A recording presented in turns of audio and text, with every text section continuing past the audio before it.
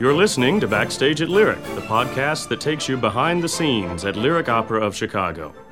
Backstage at Lyric features in-depth interviews with singers, conductors, and creative talents at one of the world's great opera companies. For additional podcast interviews, subscribe to our RSS feed or visit us online at lyricopera.org.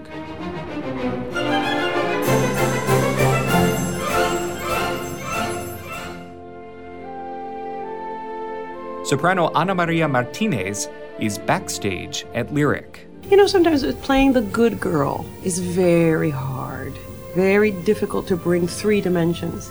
And I think that her innocence, her naivete just comes from absolute lack of experience.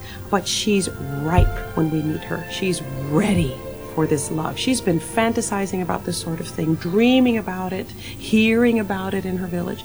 So it's not that she's a prude at all. No. She's quite ready. She just doesn't know how. Thank you for downloading this edition of Backstage at Lyric. I'm Mark Travis, the producer for this series. Our guest this time is the Puerto Rican soprano Ana Maria Martinez, who makes her role debut as Margarita in Gounod's Faust. Lyric dramaturg Roger Pines hosts this interview, but before we play it, here's a brief summary of the plot for Faust.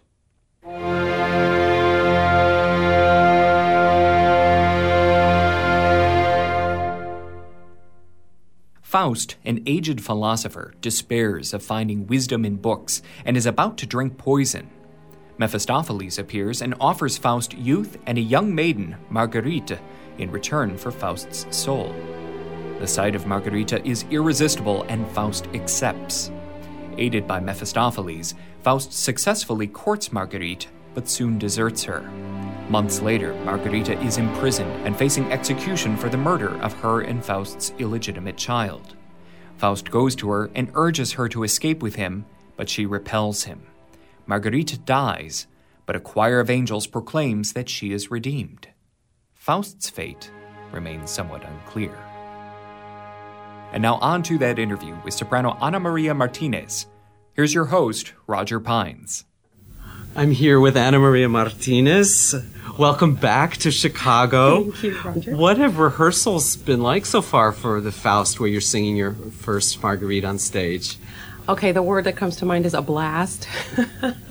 We have the wonderful Frank Corsaro, who's such an amazing institution in and of himself. And when I say blast, it's because he brings such, besides the tremendous wealth of knowledge, such wit and such humor, especially when you're dealing with the dark moments, very sad and very tragic moments. His humor just keeps us really on our toes. I should indicate that he's our stage director. Yes, I'm sorry, I did not specify that. Yes. Our brilliant stage director, yes. We've been staging. And we have worked with Sir Andrew now a few times, which I'm very excited about, and musically I'm very excited, and also with Frank Corsaro's approach, I'm very, very interested in seeing how this continues to develop. Because he's famous for his theatrical work as well as his operatic work, and he's the former director of the Actors Studio. Yes. So what does he bring to it as somebody who is so well-versed in spoken theater that somebody who does exclusively opera might not? Well, it's interesting. When you work with theater directors staging opera, I mean, he's been doing opera now for years and years and years, but I've also worked with some directors that don't have a lot of experience with opera who come from the theater world, and it's fascinating. They are really interested, and I would say that Frank is very interested in the spoken word, the text, the meaning. And sometimes he'll say, don't act the music. You have to, what are you saying? It has to be real. Please don't stand there and look like a potato, you know. Really know what it is that you're saying and feel it, and I want it to be real, and I want to feel what you're feeling. You know, he'll emphasize that a lot, which is fantastic. And sometimes he'll be observing. It's like he'll give us a geography of where we have to go, what we have to do. He'll sit back, and then he'll come up to you, and he'll say one thing, you know, or he'll just have you move in a certain way, and then all of a sudden, wow, the light bulb goes on. It's like, oh, that's what you mean. Okay. Now, you've never sung the role before and on stage, and here you are doing it with, you're going to have two Fausts. Yes. You have Piotr Beczała in his debut with us, and you have Joe Kaiser, who is doing the last several performances. So have you rehearsed with both of them so far? We had one afternoon, I believe that Joe was with us before Piotr arrived, and I've been primarily working with Piotr. And Joe is there at rehearsals, and who's lovely, lovely. And I had the pleasure of hearing him on the Millennium Park concert. Such a beautiful singer. And then you have your Mephistopheles, Renee Papa. Yes. And so you've never sung with any of these three before, correct? With Renee, yes. Many eons ago, we did a magic flute together in Germany, in Bonn. And he was Zarastro, and I was Pamina. What is he like, a German bass taking on this iconic French role? Mm-hmm. Well, what I've been able to observe in rehearsal, and I mean this in the best way, very frightening. He has interjected his feeling of the devil quite well. Let's say that the audience is in for quite a treat. And other than the Millennium Park concert, this is the first time for you to be conducted by Sir Andrew? Yes. Very exciting. That's thrilling. Very, very exciting. Now, it's a goal for you, Marguerite, hasn't it been, after doing Michaela and Carmen and Juliet and Romeo and Juliet? Yes, absolutely. And it's interesting to try to fully understand her arc. That's what I always look for when I'm doing a character, and especially for the first time, is look at her journey. At the time that we're meeting the character, why are we meeting them all at this point? You know, what if we had met them a month ago? Wouldn't be perhaps as interesting, and in some cases, because of their demise and their passing on to another world, let us say, we wouldn't meet them later. You know, so what about this moment is so important? So her arc in this, her journey is quite something else. And like in a lot of operas, a lot of what happens to her, let's say more than anything else psychologically and emotionally, is happening off stage. So there are a lot of steps. And this is where Frank and I have a lot of coffee, is to try to discuss, you know, what we might not have time to indulge ourselves in during rehearsal. He's very gracious to give me some of his time to just talk about what happens to her off stage. A lot of lyric sopranos sing Marguerite's Jules song before they ever get around to singing the role of Marguerite. Was the aria, was that part of your life for a long time before the whole role ever came into your life? Mm-hmm. Well, I looked at the role in college those years, and I always worked on it here and there. So it's always been kind of with me. But the Jules song I started doing just a couple of years ago in concerts. And it's quite bubbly, and I've seen it in kind of one way. And that's been a real joy to work on with Frank in rehearsals. He wants to show other dimensions. Oh, you've only seen it done the bubbly way, or? Yeah, I've really just seen that, and his take is quite interesting. I think it's one of the most challenging roles in the lyric soprano repertoire, period. I mean, do you agree with that? And I would say, yeah. I mean, musically, you know, you have to have your act together, yeah. No argument there. But I would say that journey, and to not, you know, sometimes playing the good girl is very hard, very difficult to bring three dimensions. And I think that her innocence, her naivete just comes from absolute lack of experience. But she's ripe when we meet her. She's ready for this love. She's been fantasizing about this sort of thing, dreaming about it, hearing about it in her village. Let's see how much she's read. You know, it's up to our imagination how much she's read about this sort of thing. But she's ready. So that's different. It's not that she's a prude at all. No. She's quite ready. She just doesn't know how it's done. It's, in addition to the whole dramatic side, it's a vocal challenge, it seems to me, because she starts out so light and then she gets heavier and heavier vocally as she goes along. Isn't there a real transition there too? Yes, but it's not. Let's say I would compare it with Juliet, the Romeo and Juliet, where she really starts high. I mean, going up to D's and everything like that, and then she starts to get lower and, let's say, heavier.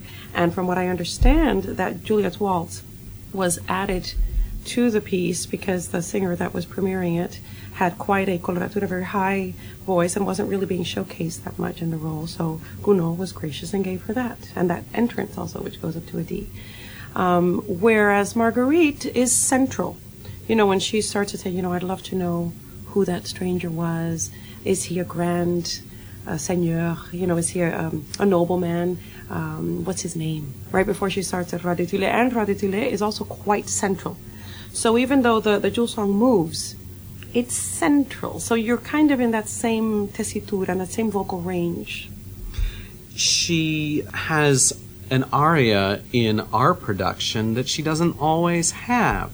She has a second aria. A lot of companies cut it, but we're doing it. And I think it normally takes place in a garden, but we're not putting it in a garden. Where are we putting that whole scene? It's very industrial. That's what Frank Corsaro wanted to show. So it's kind of a mill. You know, she's working and she's weaving. And what is going on in that aria, which is so different from the Jewel song? Very different. It's in the recit before, she's hearing the girls that she used to play with and she used to talk with in the village. She used to be a part of them. She's banished now because she has, in their eyes, sinned. She's expecting child. She's just banished from society. She's completely alone, and she's saying to herself, he's not coming back. He's not coming back. So she's lost everything, absolutely everything.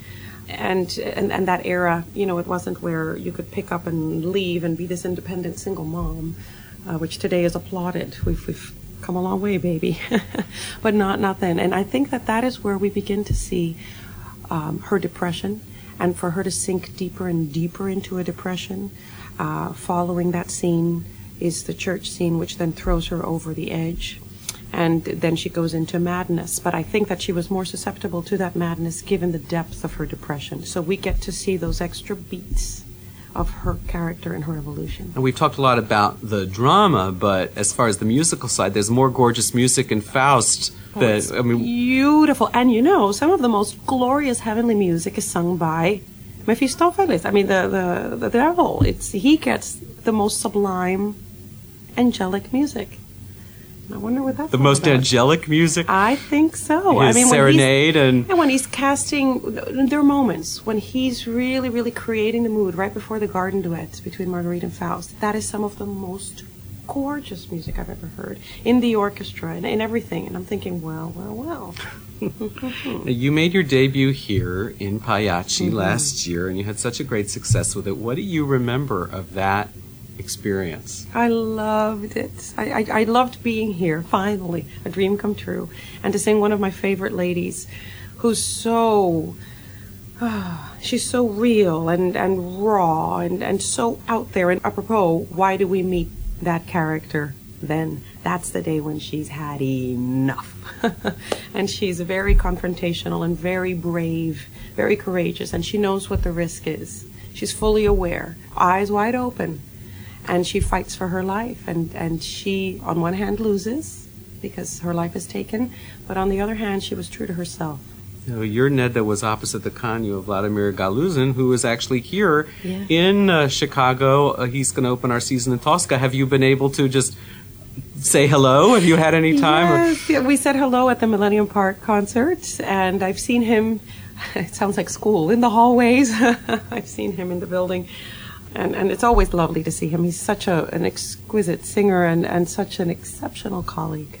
Truly wonderful. You had a really exciting summer. You were at Glyndebourne Festival Opera in England, debuting as Dvorak's Rusalka, the first time they'd ever done it. But you also have something really exciting coming up, which is a very special Bohème. And can you tell us a little bit about that? Because I know it's sort of momentous for you.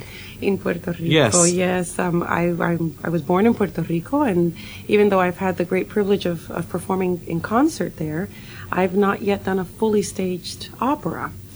And it's a great thrill to be going to my island of enchantment, as it's called affectionately, and to do my first fully staged opera as Mimi. I'm very excited about that. So will you have family who have known you all your life who are still there and will be there at your performance? I certainly hope so. That's the plan. That is the plan. And I think that we're all very excited.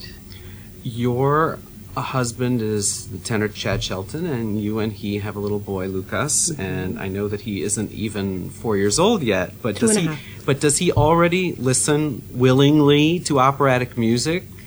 He will listen. I mean, during my pregnancy, I sang to him a lot, and I remember, actually, it ended up being 2 days or 3 days before he was born, but he came a few days early. He arrived on my birthday. Talk about the most wonderful gift, huh? And I said, oh my gosh, there's still arias I haven't sung for you in utero. So I took out Traviata score, I took out the Bohème score, what else? And I took out the soprano anthology, and I just sang through some arias and then just kind of rubbed my belly. And I said, okay, I hope you heard that. I hope you liked it. And then sometimes when I couldn't calm him down, although he was not a baby that cried a lot other than when he was hungry, but when he was upset and just weeks old or months old, I'd sing for him, and then he'd listen and he'd calm down. And there were a few months in there, about maybe a year ago, when Chad and I would sing, and he'd say, no, stop, no. And then that passed to where I'm singing something, and then he will run to the piano and pretend that he's playing and that we're doing something together, which is very sweet. And now when he hears music playing and people singing, he'll look at me and go, Mama singing. Or if he hears a male voice, Dada singing. So he welcomes it now. He's gone through his phases in all of his 2.5 years. So has he seen anything on the stage? Not yet. When he was about a little over 1, he saw me rehearse in concert with Domingo. And he started crying, and it ended up that he wanted to be on stage. So Plácido said, bring him up. So he held him while we were doing some duets together, and then Lucas was fine. Then it was okay, as long as he was on stage too. You came back to Chicago after being in South America. Where were your concerts with Mr. Domingo? They were in Cartagena de Indias, Colombia, Cartagena de India, and Lima, Peru. And what are those? Are those audiences any different in South America from audiences that you would sing anywhere else in the world? I would say yes, of course, because the cultures are different in different cities, different parts of the world. But I would say that the warmth, when you feel the warmth from an audience and the joy, that's universal. That's why I love music so much, and math. Those are our universal languages. They bring us all together. So while your surroundings and your climate and the local language and the local food may be different, the love that they're pouring out you just feels wonderful. Well, on that very positive note, I want to wish you every success with Faust. Thank you, Ana Maria, very much. Thank you, Roger. You've been listening to Backstage at Lyric, the podcast that takes you behind the curtain at Lyric Opera of Chicago. For additional interactive content and to order tickets, visit us online at lyricopera.org.